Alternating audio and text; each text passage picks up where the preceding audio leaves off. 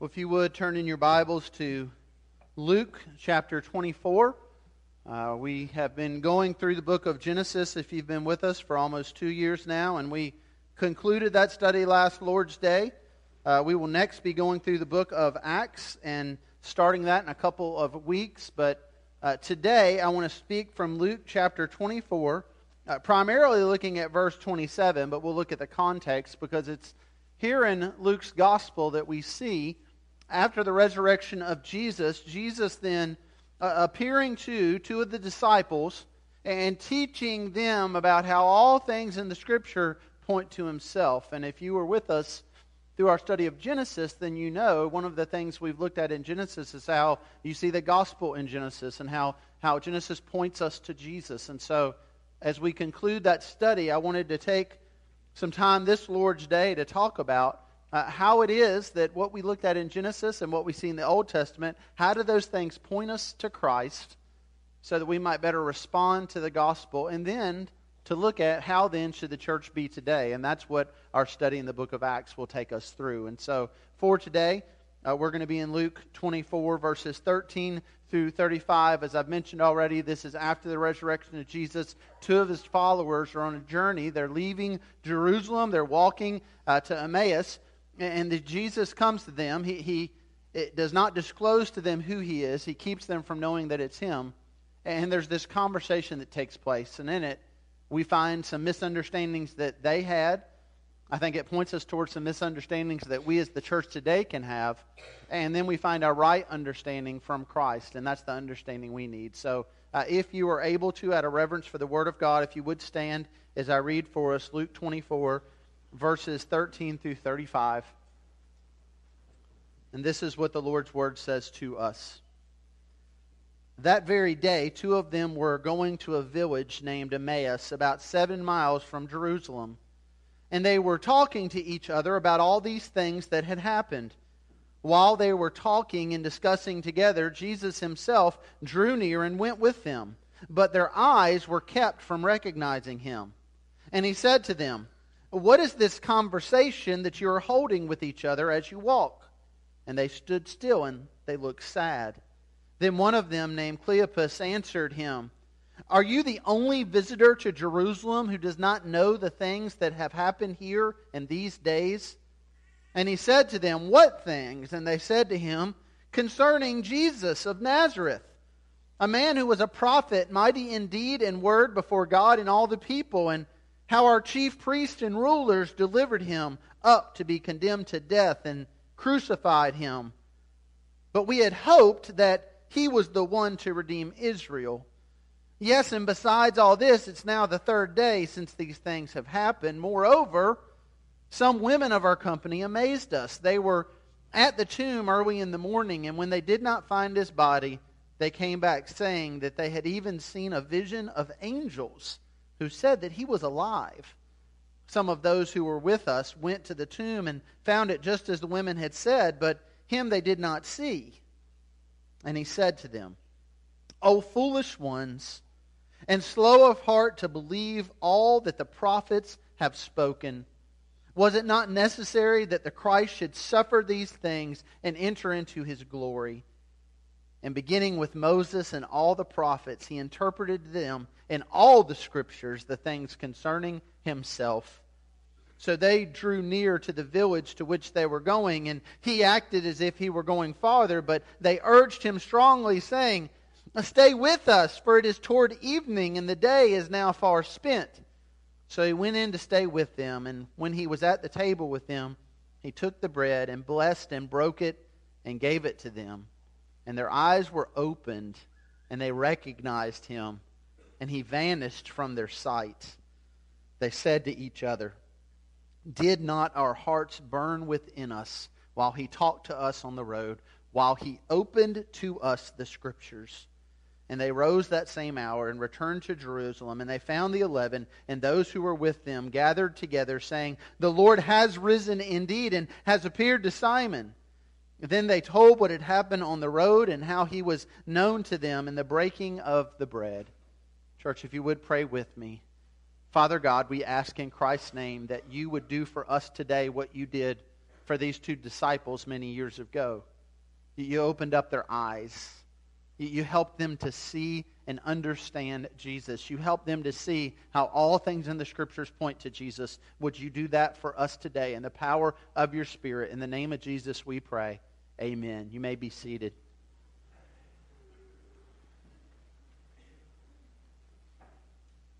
Some of you may know that this week Sandy and I celebrated 19 years of marriage, and we did what many people do when they have anniversaries. We talked about the last 19 years. We talked about the ups and downs and highs and lows, and talked about how in those 19 years there's maybe been a few misunderstandings, mostly my fault.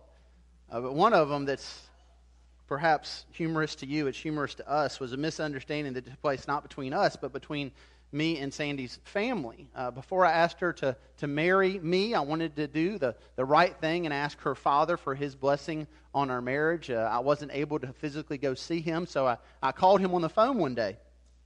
But her mom answered instead of him, and so she kind of figured out what was going on, and I asked if I could speak with Sandy's father, and she said, well, he's down the road. Sandy grew up on a farm, like many of you live on a farm. The family all lived there, so her grandparents were just down this gravel road, and so I got the phone number, and I said, well, I'll call him there then. Well, there was a misunderstanding. She thought that I wanted her to call him and get him back to the house, so as I called the grandparents' house, she had already called the grandparents' house, and he wasn't there anymore. He was on the way back home. So then I had a long conversation with her grandfather, who also figured out why I was calling. And that conversation took so long, her grandfather was quite a talker, that in the time it took him to get home, and then I didn't call there, the mother realized I was going to call the grandparents' house, so then she sent him back down the road. But I'd already hung up the phone there, and I'd called back at the house again, only to find out he still wasn't there. So eventually, I was able to talk to her father, grandfather, mother, and all kinds of other family members, I'm sure. And everybody blessed it, so we were safe. There are times when we have miscommunications and misunderstandings, and we're able to look back on them and just laugh about them a bit. And there's times when we misunderstand things, and there's nothing humorous about it at all. There's times when we misunderstand things, and it can have devastating results. And I believe one of those comes when we misunderstand the things of God, when we misunderstand the Scripture. Now, that is a very serious issue. In fact, Jesus shares a story to help us understand how serious that is. It's a story about a farmer who goes out to sow seed. And this farmer, when he sows the seed, it talks about how some of that seed falls by the roadside. And some of it falls other places, and some of it falls on fertile ground. And he says this, he says that seed is the Word of God. And the soil, the response to it is us. And he says that the seed that falls by the roadside and that doesn't ever grow, what that is that's people who hear the Word of God, but they don't understand it. And he says, in fact, of those people, the enemy then comes and he snatches that Word away from them. But he says there's other seeds. And he says that seed that falls on the fertile ground that yields a crop and it produces fruit. He said that's the one who not only hears the Word of God, but understands the Word of God. Our goal when we come to God's Word is not just to hear it. It's not just to listen to it. It's to understand it. But sadly, what will happen today in this church and other churches, what will happen many times is some of you will hear and not understand. The Scripture says, though, there's a cure for that, and it's when the Spirit helps us to understand. It's when God opens up our eyes to see and our hearts to believe. And that's my prayer that would happen to us. And one of the things that's critical to that in understanding God's Word is understanding how it all fits together. See, sadly, so many times we view God's Word as kind of this disjointed book. And so you'll hear some people refer to the Old Testament as, oh, well, God's just angry in the Old Testament, and I like God better in the New Testament. Well, God's the same in the Old and New Testaments. And many people just see Jesus in the gospel coming on the scene in Matthew, but we in the Scripture see Jesus coming on the scene in Genesis 1:1. He's there in the beginning. In Him and through Him all things are created. And we see Jesus being spoken of in Genesis 3:15 when it speaks of the offspring, the Redeemer that would come. But if we're not careful, if we don't seek to understand, we can easily misunderstand and not see how these things fit together. So today, as we walk through Luke 24, as we have now concluded our study of Genesis, as we prepare to look towards Acts, I just want us to consider some of the ways the Old Testament and our study in Genesis help us to understand better the things we read in the New Testament, specifically about Christ, His ministry, His gospel, His resurrection. Beginning with point 1 there in your notes, the Old Testament, we find, helps us to understand Jesus' life and ministry.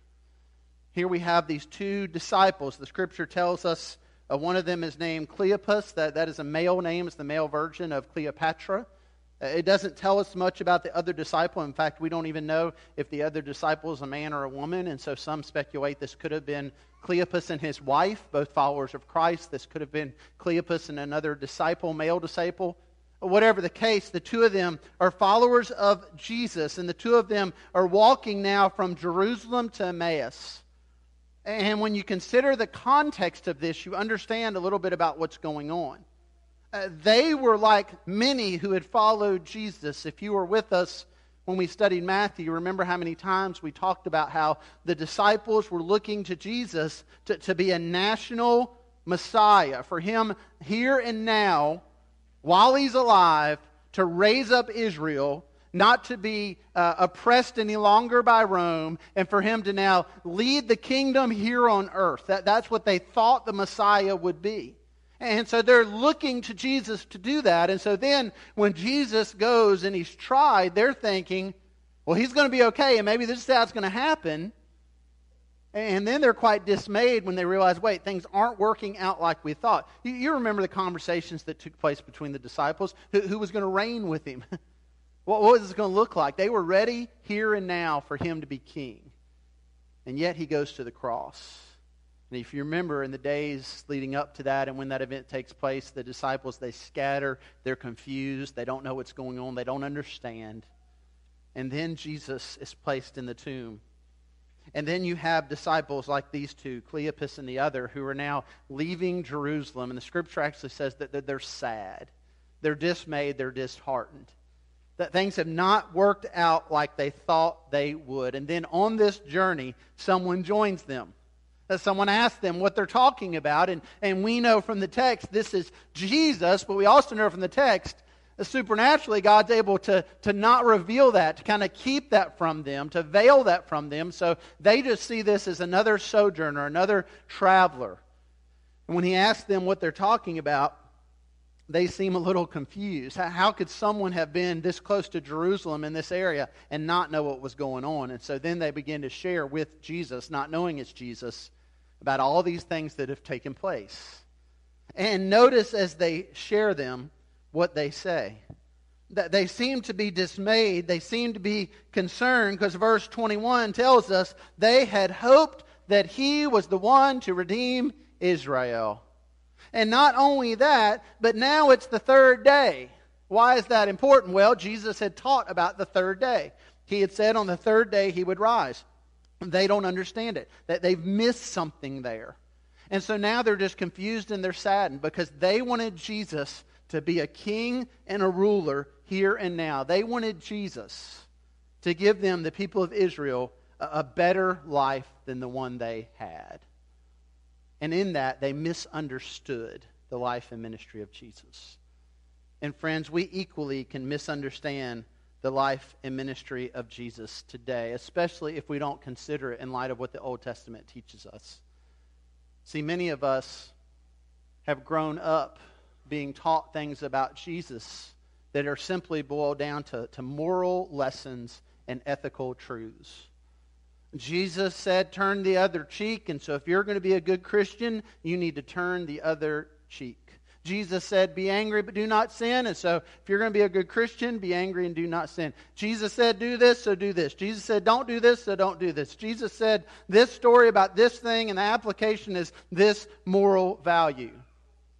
And if we're not careful, what we do is we take the ministry of Jesus and we basically come up with a list of things that we think will then give us a better life and make us better people.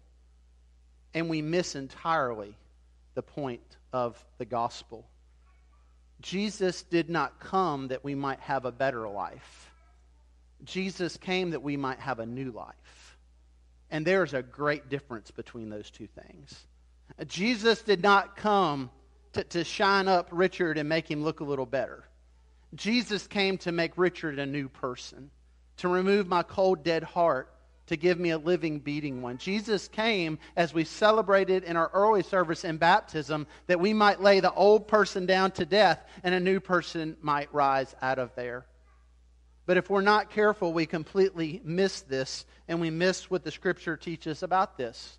And we find ourselves like these two men, confused. That they thought Jesus would be the one to redeem Israel. So they're looking to Jesus to be the King of Israel. They're looking to Jesus to make their nation a better nation.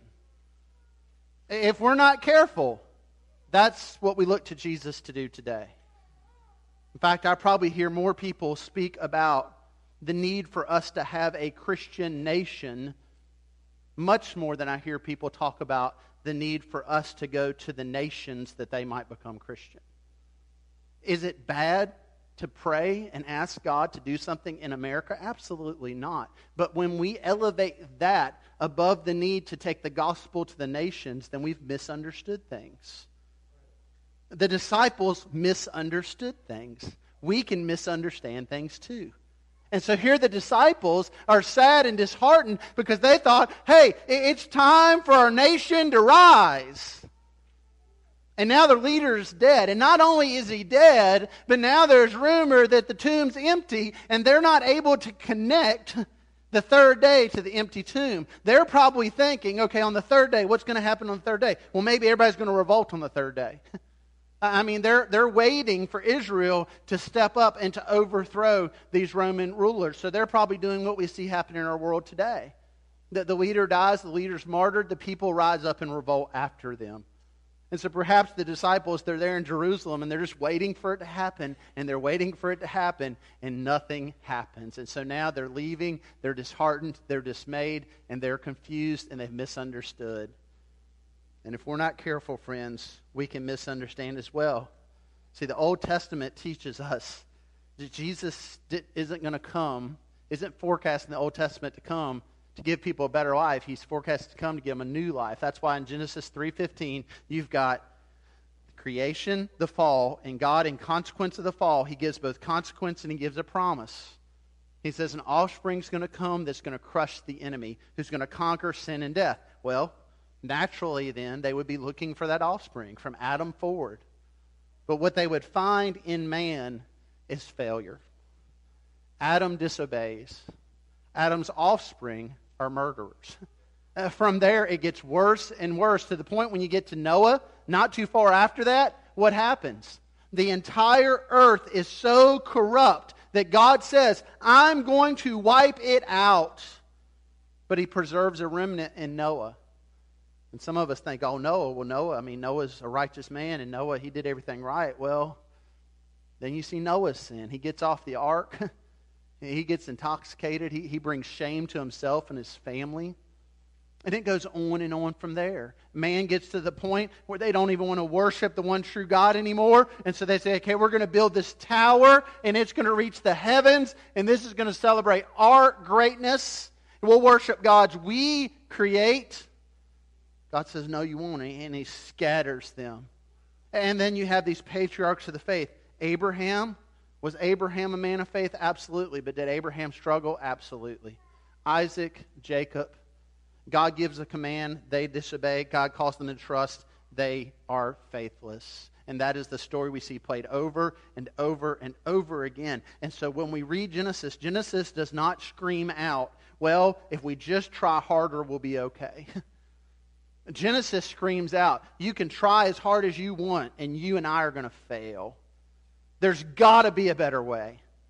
And that better way is the offspring that would come that would destroy the enemy, and that's who Jesus is.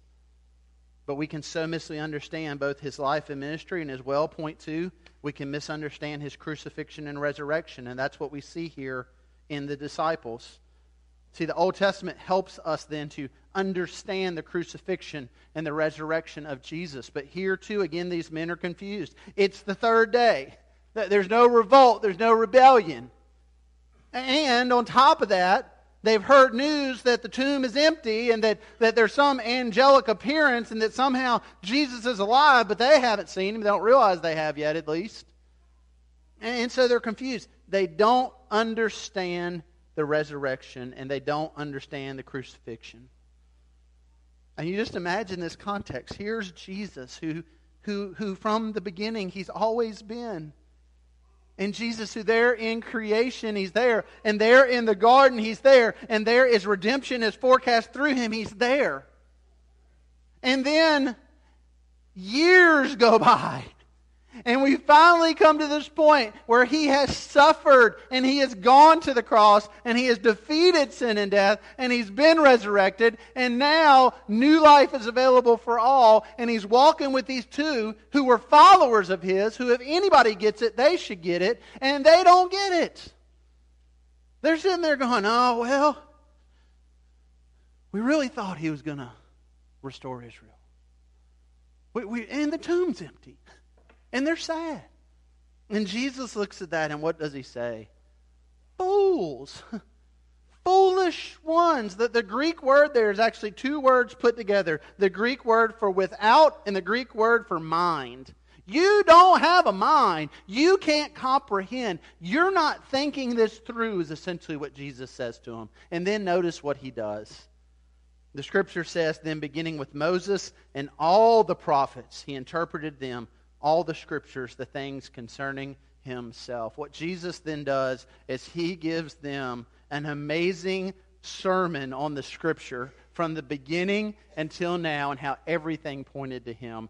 I would love to hear Jesus give that sermon. In fact, I was looking at this earlier and I was figuring, well, that's, 7 miles from Jerusalem to Emmaus, and depending on how fast they were walking in the terrain, 2 or 3 hours, so I don't think in 2 or 3 hours I could give that sermon. I don't think you want me to try to give that sermon in 2 or 3 hours. But what an amazing sermon it would have been to hear Jesus go through and say, okay, you remember what you've been taught in Genesis. You remember what Moses and the prophets taught. Let me help you understand this in light of me. So what's that look like? Well, it looks like some of the things we looked at in Genesis. It looks like Jesus pointing them towards somebody like Joseph and saying, remember Joseph? The goal of learning about Joseph isn't that you might be more like Joseph. The goal of studying Joseph is that you might understand the gospel. Because Joseph is a type of Christ in the Scripture who points us towards Jesus. He's one who's betrayed by his brothers. He's one who's wrongly accused, wrongly imprisoned, suffers greatly. But through his suffering, what happens? Through one man, a nation is saved. That's the gospel. Through one man, we are offered salvation. If it hadn't been for Joseph and the providence of God, Egypt wouldn't be on your map. Israel wouldn't be on your map. Because there'd be no Egyptians and there'd be no Israelites. It'd be called something else. Those nations are saved. God uses one man to do that, pointing us towards one that would save us all, who would save more than Egypt and more than Israel, who would save all the nations, pointing us towards Jesus. But if we're not careful, we miss that. And then we boil the Scripture down to this list of moral lessons, to these motivators in the faith, really just a bunch of bumper stickers and cliches. And so you think about something like David and Goliath. And you have probably heard sermons, and you've probably heard Sunday school lessons, and perhaps you've taught some of those, that the point is basically this. Well, if you just have faith like David, if you just trust God enough, you can take those giants out in your life. There's nothing too big that faith can't conquer. That is a misapplication of David and Goliath. Because when you read David and Goliath in light of the gospel, here's what you see. One man standing in the place of a nation against the enemy and defeating that enemy that they might be saved. That is the gospel of Jesus Christ. And that is the point of David and Goliath. And that's the point of Joseph and Daniel in the lion's den and all these other lessons that we've grown up talking about. But we can so easily misunderstand and we can so easily miss it and not understand the crucifixion and the resurrection and our desperate need for the gospel of Jesus. See, if we're not careful, we look at the gospel simply as this act of love. Now, the Scripture says that the cross was an act of love. Romans 5:8, but God demonstrates His own love toward us, and that while we were yet sinners, Christ died for us. I share that verse when I share the gospel with people, and I often ask this question. Based on what I've talked to them about, what the Scripture says, I'll ask, so why did Jesus die? And oftentimes the answer I'll get really won't speak much of sin or the need for death because of sin. Usually the answer is, well, because God really loved us. Now, Jesus did die because God loved us. And that's very true in the Scripture, but there's more going on in the death of Jesus than sentiment from God. Now, think of it this way. I celebrated an anniversary this week. Many of you have celebrated anniversaries and different things with people you love. How do you show someone you love them? Now, it's one thing to say, I would die for a person. That's certainly love, but you don't show them your love necessarily by death. You show them your love by giving them something. So I showed my love, for example, to my wife for our anniversary by giving her a new toilet. In my defense, she wanted a new toilet. I've also bought other things, but I did that because in our context, in our situation, my wife, this is what she wanted. This is what she asked for. And in my love for her, this is what I gave her. I did not simply give her a card saying, I love you, sweetie. I would die for you. Have a good day. There's a new toilet. We show love in different ways, and it's not that we have to buy something, but we express our love differently. To just simply look at the gospel as a sentiment from God is to misunderstand the gospel. To simply look at the cross as, well, God loved us so much, Jesus died for us, that is a biblical truth. But if we don't understand why He died, we misunderstand the gospel. It's not just sentiment on the cross, it's substitution on the cross. Jesus died because someone had to. The Scripture says all of us have sinned, and the wages of sin is death. Therefore, someone's got to die on the cross. And either you and I will die for our sin, and we will be under the wrath of God for eternity for our sin, or one who knows no sin will take our place. And that is what Jesus did on the cross. Did He do it because He loved us? Absolutely. But it's not just sentiment, it's substitution. And we can so easily miss that. But my goodness, how much does the Old Testament speak of that? You see this sacrificial system over and over and over again. What is the point of it? This lamb, this animal is the substitute for your sin. Will the blood of that lamb appease the Father? No. And that's why they do it over and over and over and over and over again until one lamb is slain that does appease the Father, and that's Christ on the cross. And as we read His Word, all of it, it all points us in that direction. And so the question then is this: what are we to do with that? If we start putting these pieces together, how then are we to live? Well, I think we see an example here, and I'll leave you with this final point. The Old Testament then helps us to understand the purpose of Christ's church today.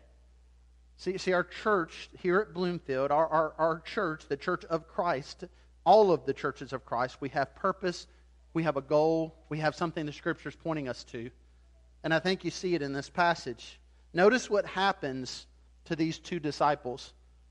The Scripture says that there they are at the table, and Jesus blesses the food, and as He blesses it, all of a sudden, whoo, they can see it. That's Jesus.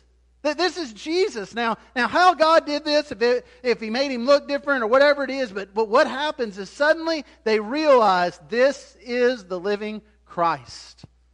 And then He's gone. Can you imagine that for a moment? And here they are over here telling Jesus about Jesus. Then they realize it's Jesus, and then Jesus is gone. I mean, they're just perplexed. But notice what they say. Did not our hearts burn within us while He talked to us on the road, while He opened to us the Scriptures? See, suddenly there's this awareness. And Cleopas looks over to whether it's his wife or another disciple and simply says, Did your heart burn? My heart, did your heart, something was going on there.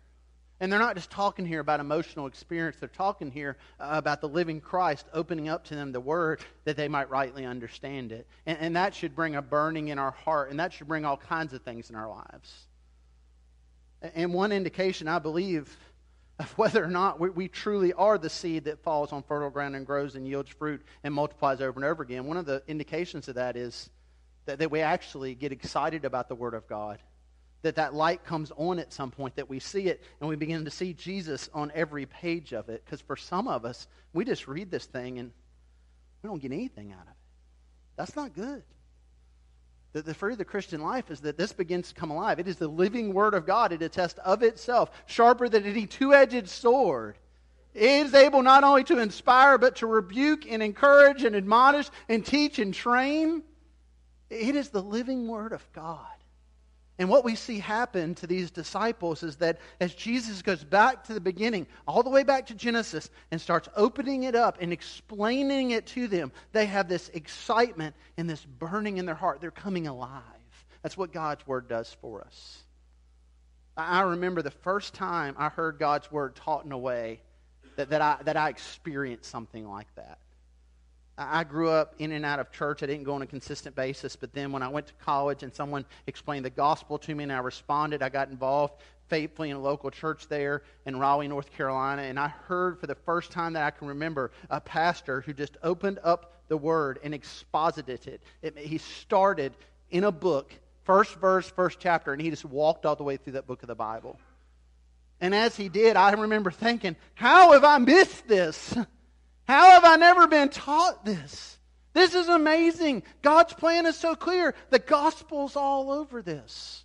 My wife would get up and drive 2 hours, 2.5 hours from home to get back there on Sunday morning so that she could hear God's Word taught that way. I still listen online to sermons by that pastor and hear God's Word just rightly taught and rightly exposited. And what happens when we begin to understand the Word, when we hear it taught that way, when we're able to study it that way, there's this burning, the Scripture says, in our heart. Our life begins to change. And then that should yield fruit. Jesus says that seed that falls on fertile ground, not only does it grow, but it multiplies. And that should happen in our lives too, because notice what happens with these disciples.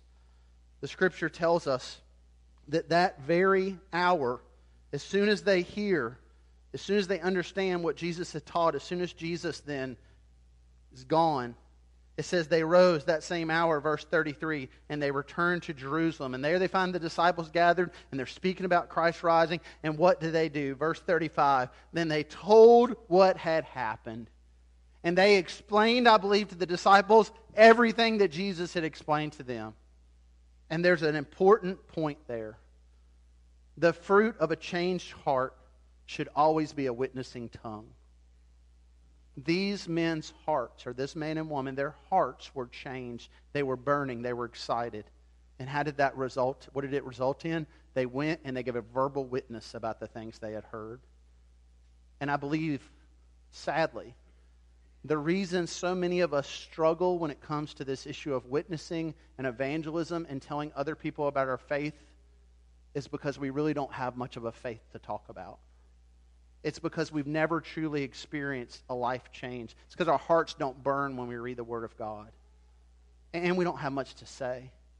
But for the life truly transformed by the gospel, the Scripture says it multiplies and it witnesses. And then we go and we speak of the things of God. And if you and I have been radically changed by the gospel of Jesus, why would we not go tell the world about it? If you were born in this world in sin, and one day, somehow, someone proclaimed to you the truth of God's Word, that you didn't have to live in that sin any longer, that Christ died on the cross in your place, and that you not only could repent and turn from sin, but Christ would give you a new life, and you could walk in faith with Him, why would you not shout that from the rooftops? Because, one, perhaps that hasn't happened. But two, for a lot of us, it has. But we haven't looked at God's Word enough to know what we're supposed to do or how we're supposed to do it. And we feel this burden to talk about Christ. And yet the shame because we don't talk of Him enough.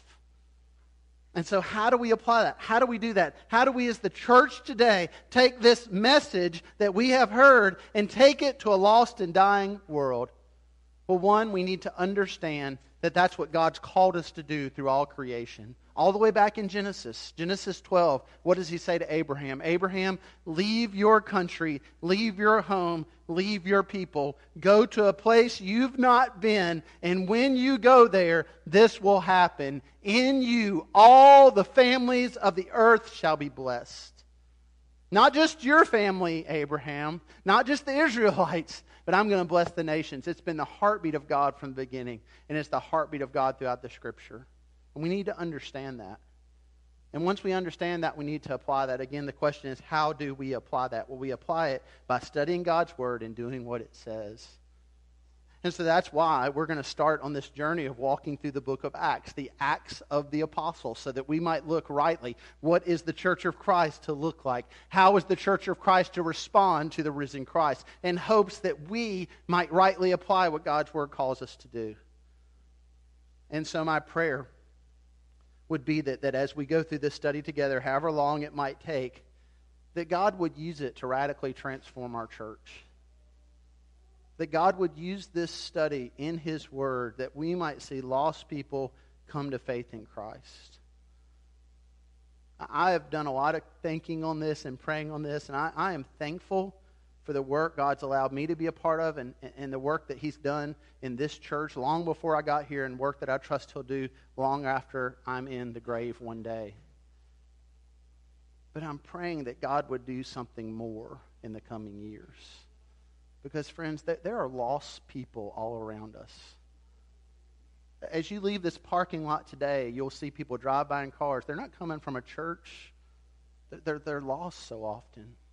As you go where you're going to eat for lunch, you'll be surrounded by people in this community who maybe they heard the gospel, maybe they remember this church. I met one at a game this week. Where do you go to church? Bloomfield Baptist. No, you don't. I've never seen you. I didn't say it that way, but I thought it.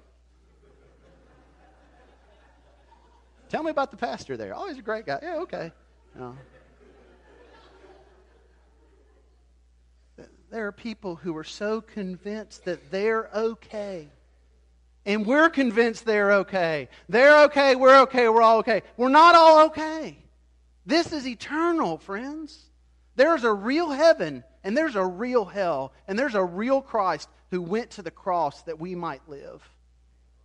And my prayer is that God would use our study of His Word to radically transform us. And not just us, but the fruit of that would be a verbal witness, a witnessing tongue, and that we would see people in this community radically changed by the gospel of Jesus Christ. And if that scares you, if that doesn't interest you, go cut your grass on Sundays. Do something else. Have fun. But my prayer is that God would stir us all towards it and that He would use us for His glory here and throughout the nations. If you would, pray with me to that end. Father God, we do ask that you would do a work that only you can do. We can shout the gospel from the rooftops from here to Malaysia for the rest of our lives, but if you don't work through your Spirit in men and women's lives and children's lives, there will be no fruit. But Lord, we know that your desire is that there be fruit. And Lord, we know from your word that you bring change in people's lives. And so, God, I pray that we would see that in our community. Lord, I pray for every person here. I pray for those who perhaps, after looking at this word, they still don't understand it, and they've never understood it, and they've never really sat down and read the Bible in a way that stirred their heart. Lord, I pray that they might understand the truth of the gospel and respond to it. And Lord, I pray for those who have, but perhaps they're just tired from life and from different things that have happened, and Lord, from suffering and just different issues, and they're just weary, and when they hear someone speak of going and giving a witness, they're just tired, Lord. They don't have it in them. Lord, help them, help me, help us all to see we don't have to do the work. The Spirit does, and help us, Lord, to be available to be used by you. And Lord, I do pray for this community. And I pray for those this Lord's Day who do not know Christ. And I pray, God, that you might give them life in their lungs, that they might breathe and think and exist until we have the courage to speak the gospel to them. And Lord, I pray as we do that you and your Spirit would bring them to faith. This has nothing to do with us. It's all to do with you. And so help us, Lord, to live for that reason and that cause for your glory. We pray for this in Christ's name. Amen. If you would stand as we offer a time of response to God's word. And if God's leading you to respond in any way, we certainly invite you to come to confess Christ. We celebrated in a baptism earlier. Perhaps God's calling you to come be baptized. Maybe He's calling you to join this church family. Perhaps you just need to stop and pray. Maybe your heart's not real broken for lost people. That's probably true of a number of us. It's been true of me many times. Just take a moment. Ask God to break your heart. Ask Him to give you a call and a concern for lost people in our community. Ask Him if He would, in His goodness and grace, to use this word in our lives as we walk through the book of Acts to radically transform us and our church for His glory. We invite you to respond however God leads.